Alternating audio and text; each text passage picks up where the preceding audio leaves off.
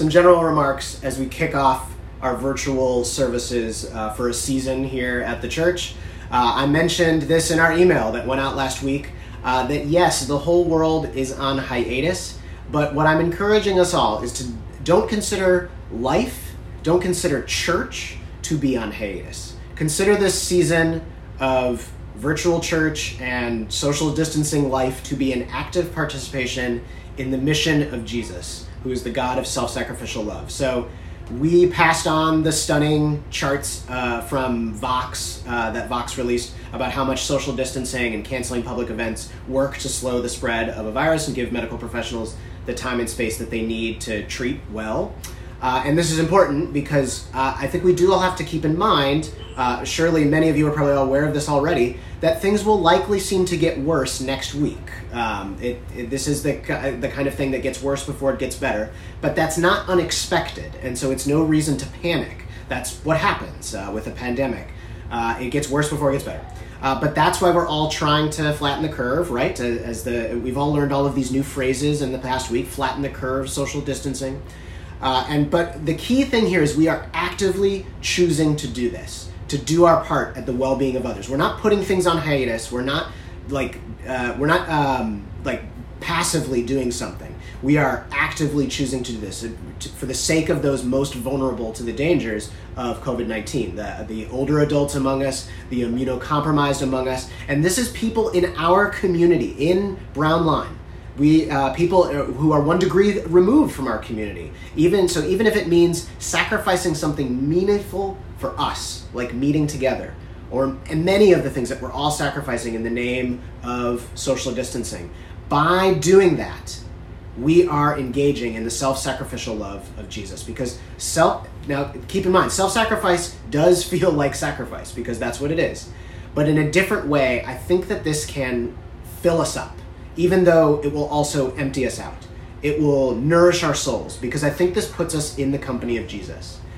I think that there is no more Jesus-like behavior than self-sacrificial love. And if that's the case, then I wonder maybe our whole city and our whole world and all of those practicing social distancing right now for the sake of public health have an opportunity to be primed to meet Jesus, because we're all doing something that is Jesus-like.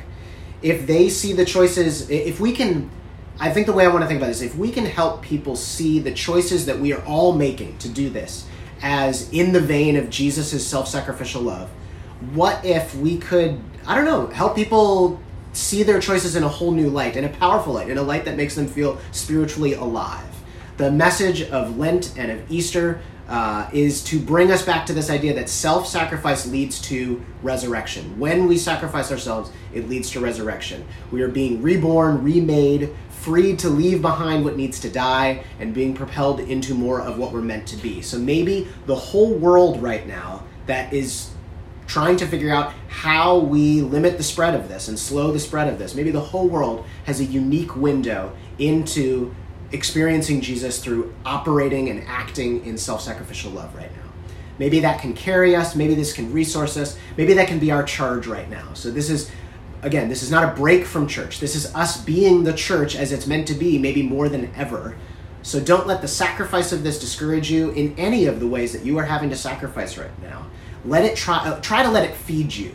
Let the sacrifice part connect you to the bigger vision here. We're not meeting online just because we're not meeting in person. We're meeting online because we're actively making choices for the sake of public health. Now, it's not going to be the same as being together in person. We're all going to feel a little bit less engaged. We're all going to feel a little bit less connected in certain ways. That's just the nature of virtual stuff, right? But what if we choose to make it a priority even so? We think that in the weeks to come, when we're all feeling quite disconnected or isolated more than usual, we're going to be glad that we've made this a priority to connect with the church virtually. So we're asking you to make this a priority. One quick second remark. As this period of social distancing plays out, gradually, I think another side of Jesus' self-sacrificial love is going to become most important. And that is the Jesus who sat with lepers, who broke stigmas, and who courageously loved people in the midst of sickness. So Jen Colburn, who is one of our stakeholders here, passed on in our Facebook group a Google form for the Chicago COVID-19 Mutual Aid List. And this is managed by a Chicago organizer named Kelly Hayes. Jen is going to pass it on here in the comments and in the chat section. So if anybody else is interested, this is, I think, that side of Jesus that we're going to see. If you are one of our stakeholders here and you're interested in getting on this list, I signed up for the list. It's super easy, just kind of asking you in what ways might you be available to help out.